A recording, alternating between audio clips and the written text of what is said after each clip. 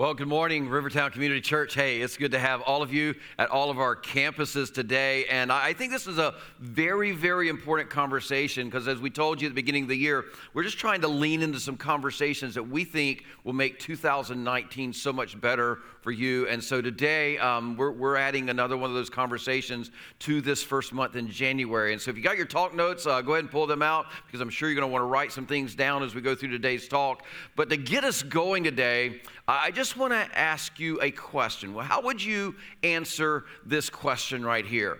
What does it mean to follow Jesus? I want you to think about that for just a moment. What does it really mean to follow Jesus? Now, some of you are sitting on some of our campuses and you have an answer in your mind and you're pretty sure that your answer is the right answer. Some of you are sitting there thinking, that's exactly like why I'm here today. I've been trying to figure that out. I would really like to know the answer to this question. Now here's kind of what I've discovered over the years, and that's not always an easy question for people to answer. And the reason we know that is because I've been pastoring now for like 25 years, and when you ask people this question, people give you so many different answers to the question. So here's the thing this morning. What does it mean to follow Jesus? Like, how do you know if you're following him well? Or how do you even know if you're following him at all? Well, here's the interesting thing. Back in the first century, there was a word that they used to describe someone who followed.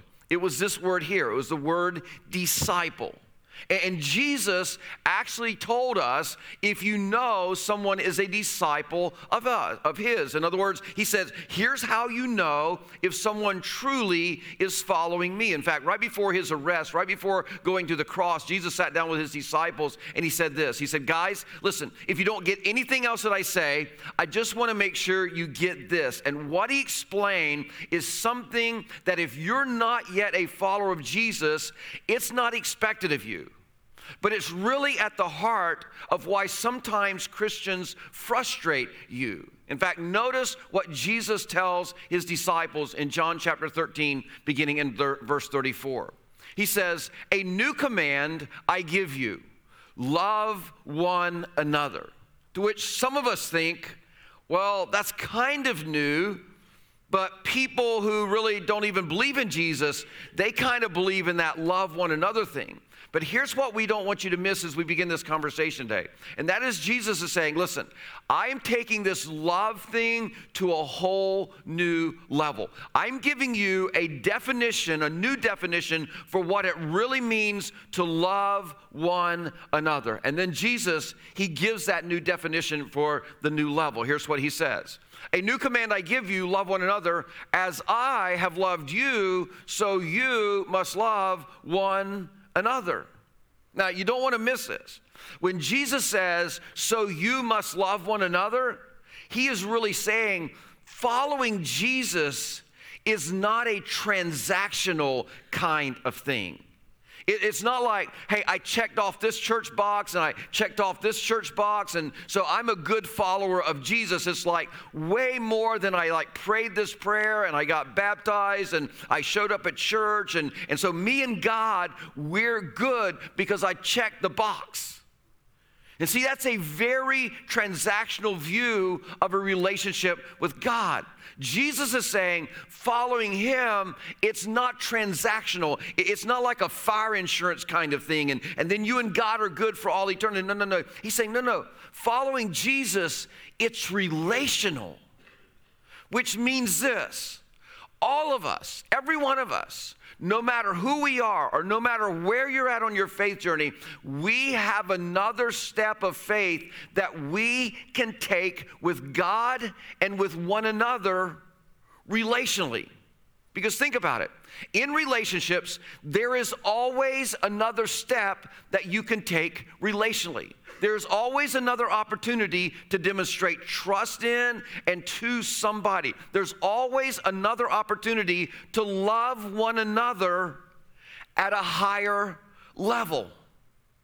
And so when Jesus says, as I have loved you, so you must love one another, Jesus is saying, listen, following me, it's not transactional at all. It is relational. There is always something else that you can do. There is always, get this, don't miss this, there is always a next step that you can take to demonstrate another level of love to one another. And you know what? When you really stop and you think about it that way, doesn't it just kind of like change everything for most of us about what it means to follow Jesus Christ? Because see, following Jesus means there's always that next step that you can take relationally to love one another as he loved us. And here's the thing that you discover when you begin to understand, there's always a next step to take to love one another as he loved us. That kind of love, it carries a very high price tag. In fact, Jesus goes on and he points this out. He says, by this, everyone will know that you're my disciples if you love one another. In other words, he's saying, listen, don't fool yourself into thinking that people are going to know that you're my disciple just because like your mama and your grandmama, you know, they were at church every Sunday and they were Christians, or because you show up at church on some weekends, or you have like a Bible verse hanging on the wall in your house, or you listen to some kind of Christian music. No. According to Jesus, the distinguishing mark of a disciple, a follower of Jesus, is your sacrificial, supernatural love for one another. The kind of love that doesn't serve like when it's convenient or sporadically or occasionally. No, he says, you're a disciple. You're a follower if you love one another. If love is who you are and what you do, because see, Jesus is working in and Jesus is working through you. He's saying, listen, you're a disciple, you're a follower. When like serving others because of love is like your first choice, like when the price of serving doesn't prevent you from serving, like when you'll serve others day after day, even when it costs you a lot. See, that's what Jesus is saying discipleship, followership looks like. It's that supernatural, sacrificial, powerful love that marks the lives of people who are following Jesus as they live that love out every day. Now, here's what's interesting about this. For those of you that are on our campuses this morning and you're listening to this and you don't follow Jesus and you're not really sure like where you stand with God, or you don't even know if you like the church, and isn't this a big reason why what we're talking about this morning? And because like you spend a lot of time with Christians who like talk about Jesus, but they don't love like Jesus. In fact, you've been around many Christians who like they point out to you how you don't live like Jesus, but they don't look anything like him themselves, and you don't even expect Christians to be perfect. But you at least figure Christians would show up and be a little bit better at loving other people than maybe what we are. And you know, you're right if you're not a Christ follower, and it's always bothered you that Christians don't love like Jesus, because I'm telling you, it's not an easy thing to do. In fact, it takes a lot of work and a lot of maturity to learn how to love like Jesus. Which is why so many people who call themselves Christ followers, they have this relationship, they declare they have a relationship with Jesus, but they don't love like Jesus very well. See, the sign of spiritual maturity is love. It's not knowledge. It's not being able to argue things about Christianity and what it means, those kind of things. It's love. That's the sign of maturity. In fact, our culture is not the only one that struggled with this. In fact, in the first century, when Jesus was here on the earth, one day this religious professional, he asked Jesus, he goes, what does it really mean to follow Jesus? And the way that he asked it was by saying, like, what's the most important command to follow? Because there was a lot of them that they were told to follow that day. So he's like, Jesus, what matters? What makes a good follower of God? And Jesus responded by simplifying it all. In fact, here's what he says in Matthew chapter 22. He says, love the Lord your God with all your heart, with all your soul, and with all your mind. This is the first and greatest commandment. And the second is like it. Literally, it means it is equal to. It's not less than, it's the same as. So he said this is as important as the first. And the second is like it.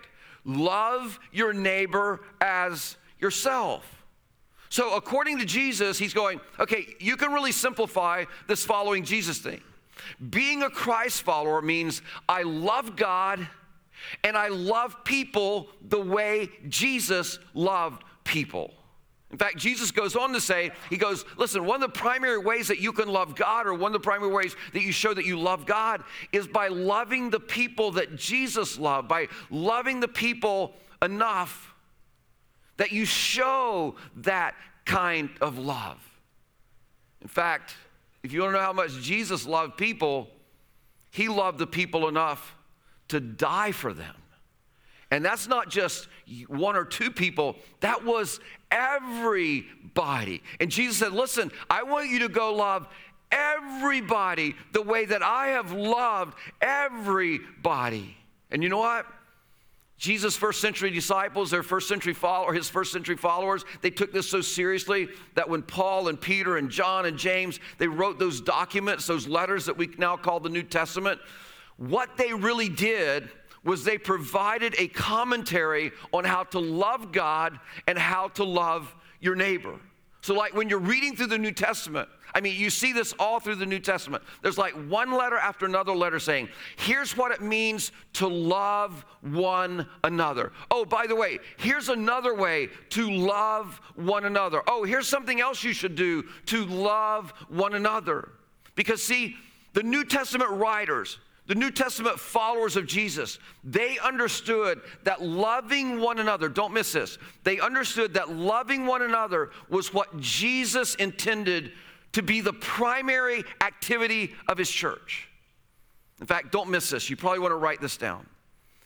The primary activity of the church is to one another. See, this is where Christ followers miss it all the time. The primary activity of the church is not what we're doing right now in this moment, in this gathering. While gathering together as Christ followers is important, in fact, the writers of the New Testament, they talk about it, but they give us very little detail about what to do or how to do it. I mean, they talk about like celebrating communion together, but they don't tell us how often to do that. They talk about singing songs together, but they say nothing about what songs to sing or how many songs to sing or how loud the music should be or shouldn't be or what style the music should be. So really, the song preferences, that's kind of something that is just kind of up to each individual church. And they talk about sermons, but they say nothing about how long they should be or the best style or the best approach should it be. I mean, there is one story in there where the Apostle Paul, he preached so long that there's this guy sitting on the edge of a third-story window. He fell asleep, and the guy fell out the window and died. And that's never happened when I've been preaching. So, you know, I think I'm keeping it short enough right now, but... See, there's very few specifics about how we're supposed to do this. And here's why.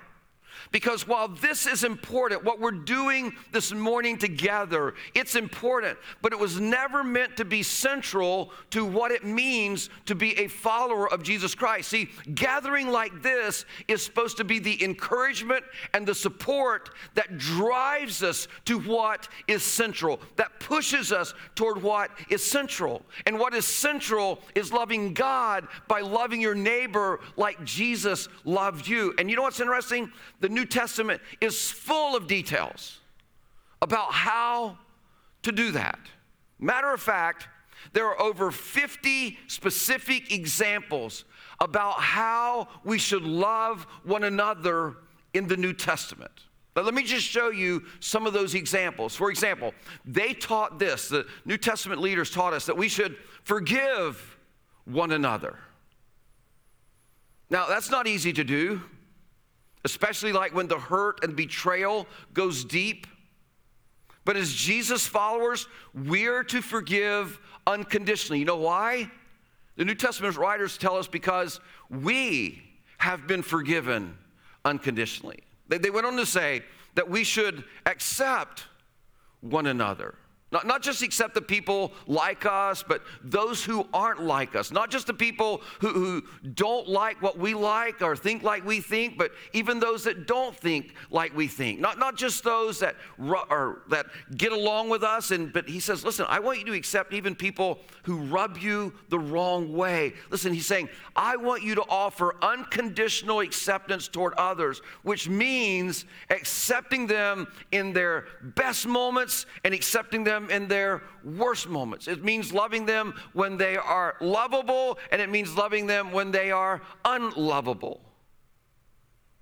And the writers go on and say, oh, by the way, here's another way that you need to love one another. You care for one another. Literally, like when you see a need and you see somebody has a need, it's like you don't call up the church and go, hey, can somebody from down at the church come take care of this need?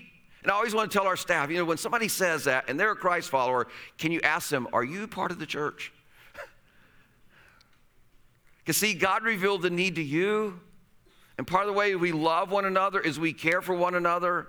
So what we do is we step in and we do what love requires us to do.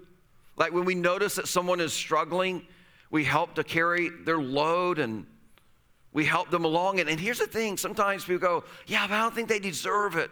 Look at their lifestyle. Do we care for one another because they deserve it? No. We care for one another because we have a Father in heaven who cares for us, even in our worst moments when we don't deserve it. We're to encourage one another. Like when I see you do something well, the loving thing to do is like to step in and to celebrate that with you and encourage you to keep that up. And like when I see you losing heart, it's like, and you're just kind of like wanting to give up and kind of like growing weary and well-doing. The loving thing to do is kind of like come along and encourage and remind you, hey, it matters what you're doing. It makes a difference. Just stay the course, stick with it. The writers of the New Testament, they teach us that another way we're to love one another is we're to submit to one another. Now, here's the thing. Nobody wants to do that. But submit to you means that I put your needs and your interests and your desires before my own interests and desires. See, that's what it looks like to love my neighbor as myself. It's like I treat you as though you're more important than me. I serve you rather than to be served. I lean in your direction rather than trying to lean in my direction. I do it your way rather than to do it my own way. And I'm just telling you, this whole submit to one another, that's one's hard. You need the supernatural love of Jesus Christ in your life. He goes on, he says, listen, some of the writers say, you need to bear with one another. I mean, this is such an important part of loving others because, see, here's the thing. The writers of the New Testament, they understood that we would find ourselves in circles with people that are so different than us, that think so differently than us, that Republicans would cross lines with Democrats and Democrats with Republicans, and that Alabama and Auburn fans would be in circles with Gator and Seminole fans, That creatives would cross paths with accountants. Watch that happen sometime. That's a really interesting one. I was in a meeting just recently with that. And then you got the extroverts and the introverts. They find themselves in the same room, So he said, listen, you need to remember, like one of the most loving things that you can do is to bear with people who disagree with you. Or here's another example. We're told to restore one another. You know why?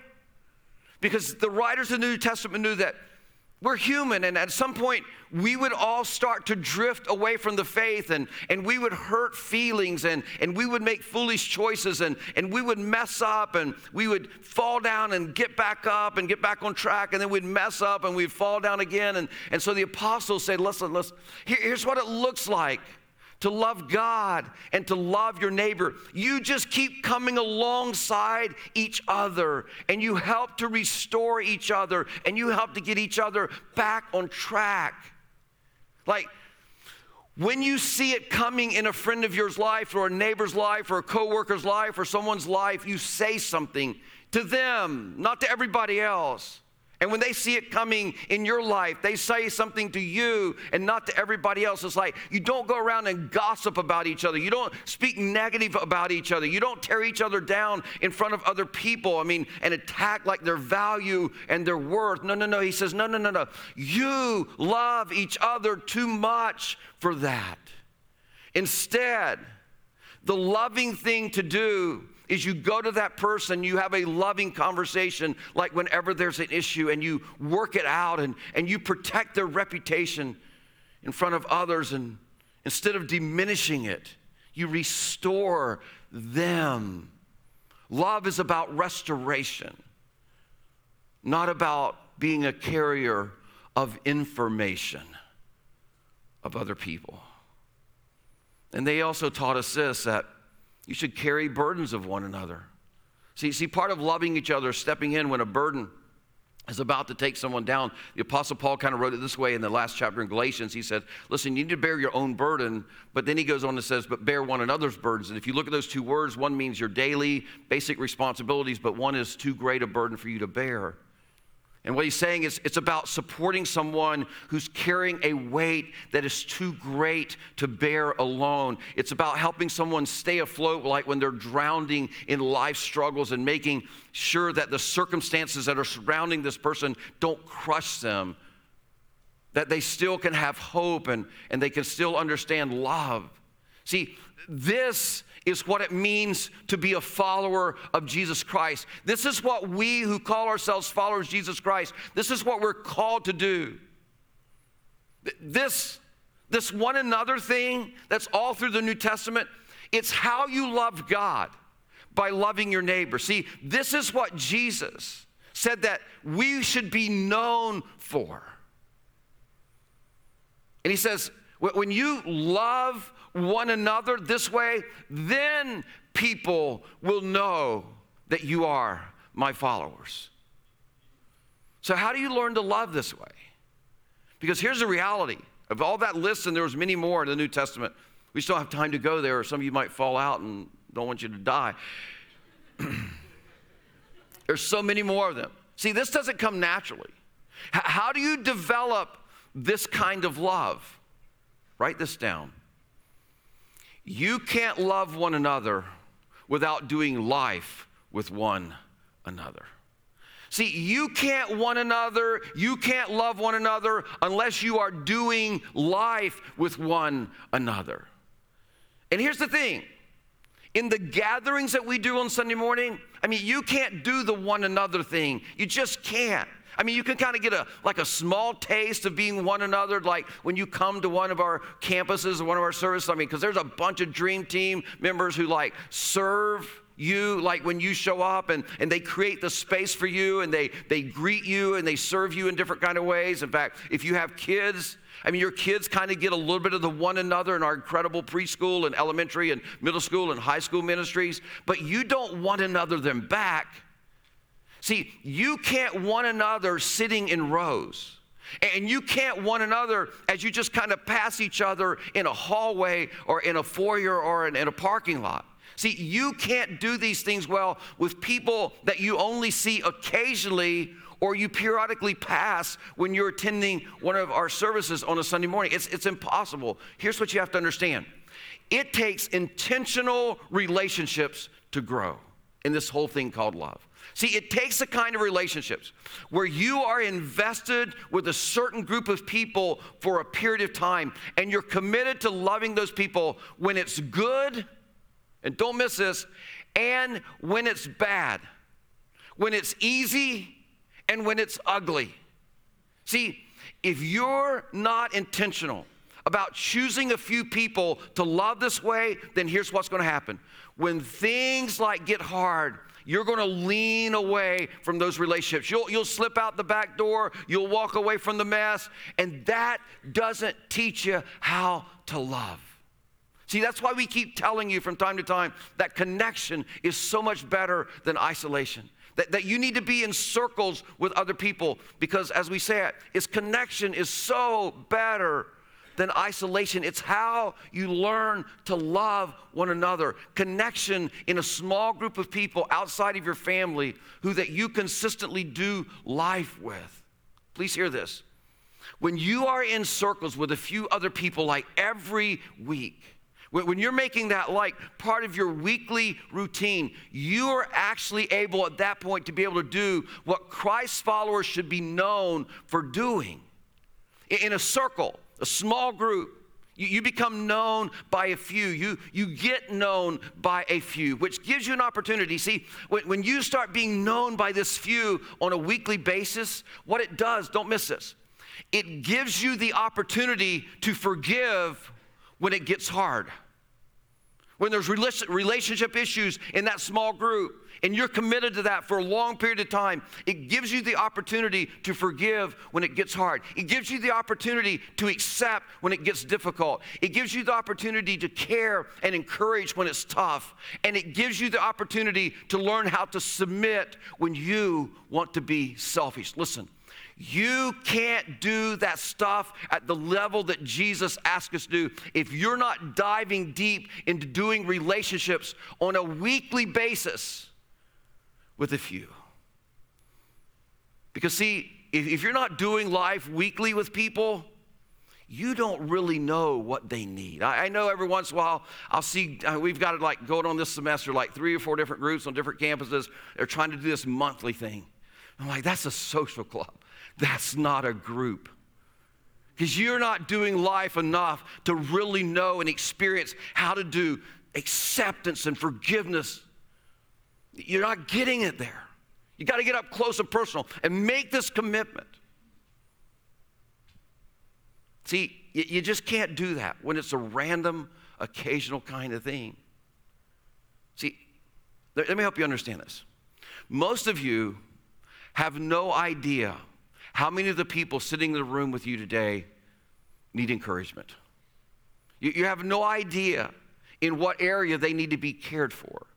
You have no idea if they're like starting to drift and need to be restored. I mean, it's like you're clueless whether their past week was like full of struggles or full of successes for them.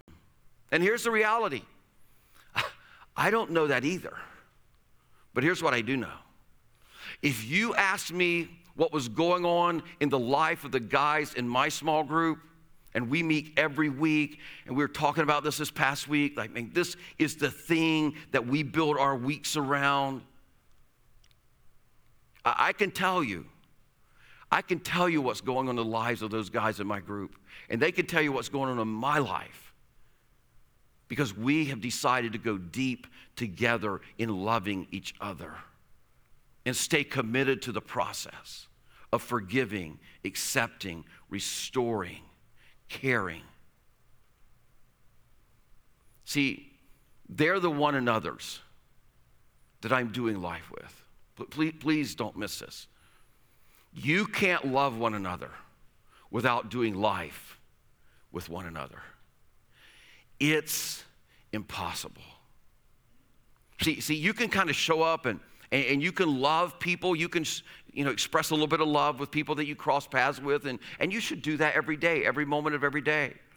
But that's not how you develop the practice of truly loving people the way Jesus taught us to do it, because it's short term. It's just a short term. But when you do life with people, you say, listen, we're going to make this the priority of our week, and we're going to get together every week, even when it's hard, when it's difficult, and we're going to talk to each other instead of talking outside of a group to other people. And when you're committed to this long-term thing, and we're going to stick it out no matter how hard it gets. See, that's the kind of love that a family should have, that a marriage should have. That's the kind of love the body of Christ should have. Listen, those kind of relationships that are committed for the long term, they require submitting when it's not easy, forgiving when it's painful, restoring whenever it's tough, bearing with and carrying burdens when it's tiring. But that's how love grows. That's how you learn to love others like Jesus loved us. See, listen, it is in circles where we have these faith-growing kind of relationships that let you kind of deal with like the tough questions and pray for each other and figure out how you need to apply the loving one another's of God's word into your life. And it is why, as your pastor, I've been convinced of this for years and years. It's why we're convinced if you're not in a group, you are probably missing what it means to be the church. While this gathering thing that we do on Sunday morning, it is important. It isn't the most important part of the church. See, church life doesn't happen in rows. Church life, it happens in circles. It really does. See, it's happening in circles of preschool and elementary school age kids right now. They have like a small group leader that meets with them every week and helps them build in faith in their life and partners with you as parents. It happens in circles of like middle school and high school students each week. And see, as adults, we believe this is important for our children. We believe it's important for our students, but somehow we think that it's an option for us. Listen, there is always a next step that you can take relationally with any person that you're interacting with on a regular basis to love them at a next level. See, these circles, they happen for college students, they happen for single adults, they happen for married couples. It happens in many of your homes, and it happens in my home every week. So today what we're doing is, listen, we're inviting every one of you who are not in a circle. Maybe you used to be in a circle and life kind of got hectic for you. You went through a hectic season and you kind of pulled back from groups, or maybe you tried it once and you weren't really committed to groups. You went into groups not about learning how to love people as Jesus loved us, but you went in it for more of like a Sunday school experience, like pull me up, I'm going to be a spiritual porker, you just feed me leader. And so you tried it and it got difficult. Because there's always difficult things that happen in a group. And now you pulled out of a group because, man, it wasn't doing enough. They weren't feeding you enough. They weren't feeding your spiritual pork or desire as much as you desire. And all the time, God was trying to teach you to love because he put some difficult people in that group to teach you to love. Or maybe you were in a group for a while. Maybe you even led a group for a while. And you just got tired of loving one another. So you figured out a way to rationalize being more self-centered and not being part of a life-giving weekly kind of group. And here's the thing. We want to invite all of you to just go, God, today I'm going to step up to the next level. And I'm going to love one another like Jesus told me to love. I'm going to love one another like Jesus loved me. Listen. We challenge you. I'm telling you, if the church is going to make an impact in America, it is going to only happen when we who call ourselves followers of Jesus Christ truly follow by loving one another as Christ loved you. And I know your schedules are busy, and I know your life is crazy, and I know you have no free time. I get that. I probably am as busy as anybody. But you know what? There's a date every night that I put on my calendar. That's the first thing. That's on Friday nights with my wife. I hope you don't get sick. I hope you don't have a crisis because my wife is Friday night, okay? Wednesday night is my group night. That's when and those two things get scheduled before anything else. And on those two nights, you need to call somebody else who cares, all right? Just say it. I'm just telling you. You need to be calling somebody in your small group, right? I'm just telling you, you got to make this love one another thing work. I have to do it for my marriage. I schedule out time for my marriage. I schedule out for time to do life with people up close and personal. Because see, listen, here's why. It's one of the greatest ways to learn to love one another that we know. We don't know a better way than to get in a group of people and say, listen, for the next 3, 6, 12, 18 months, we're just going to commit to this process. And we're going to learn how to do life by forgiving and serving and caring and bearing each other's burdens and restoring. And when it gets hard, we're going to talk to each other. We're not going to talk to everybody else, and we're not going to bail on each other. And here's the thing. Some of you, I know, the last time you in a group or you led a group, like somebody in that group drove you crazy. But what if God was using that person to reveal to you how little love you have? Because as Peter said, and if you remember Peter was a guy who struggled to love other people. He wanted to wipe everybody out, cut off a guy's ear, that kind of thing. But once he'd experienced Jesus' love for him, notice what he says. 1 Peter chapter 4, verse 8 and 9. Here's what he says. Above all. In other words, here's the most important thing you need to know. This is kind of the end of his writing. He's saying, listen, here's what you really need to know. This is the most important thing. Love each other deeply, because love covers over a multitude of sins. Offer hospitality to one another without grumbling. Listen, some of you have written people out of your life and you rationalize not loving one another deeply because you're they're just too difficult, they're just too draining. When the truth is, you wrote them off because their struggle in life, it revealed to you, their struggle in life revealed to you your little or your lack of love.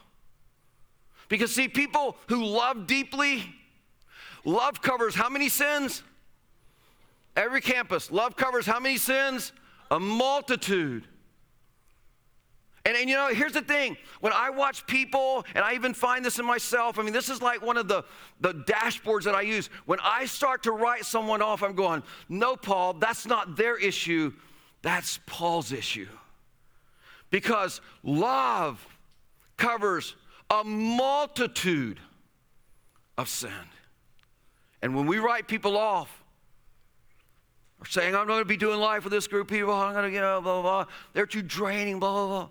It doesn't say a whole lot about them. It says a whole lot about us. Saying, I got a little love.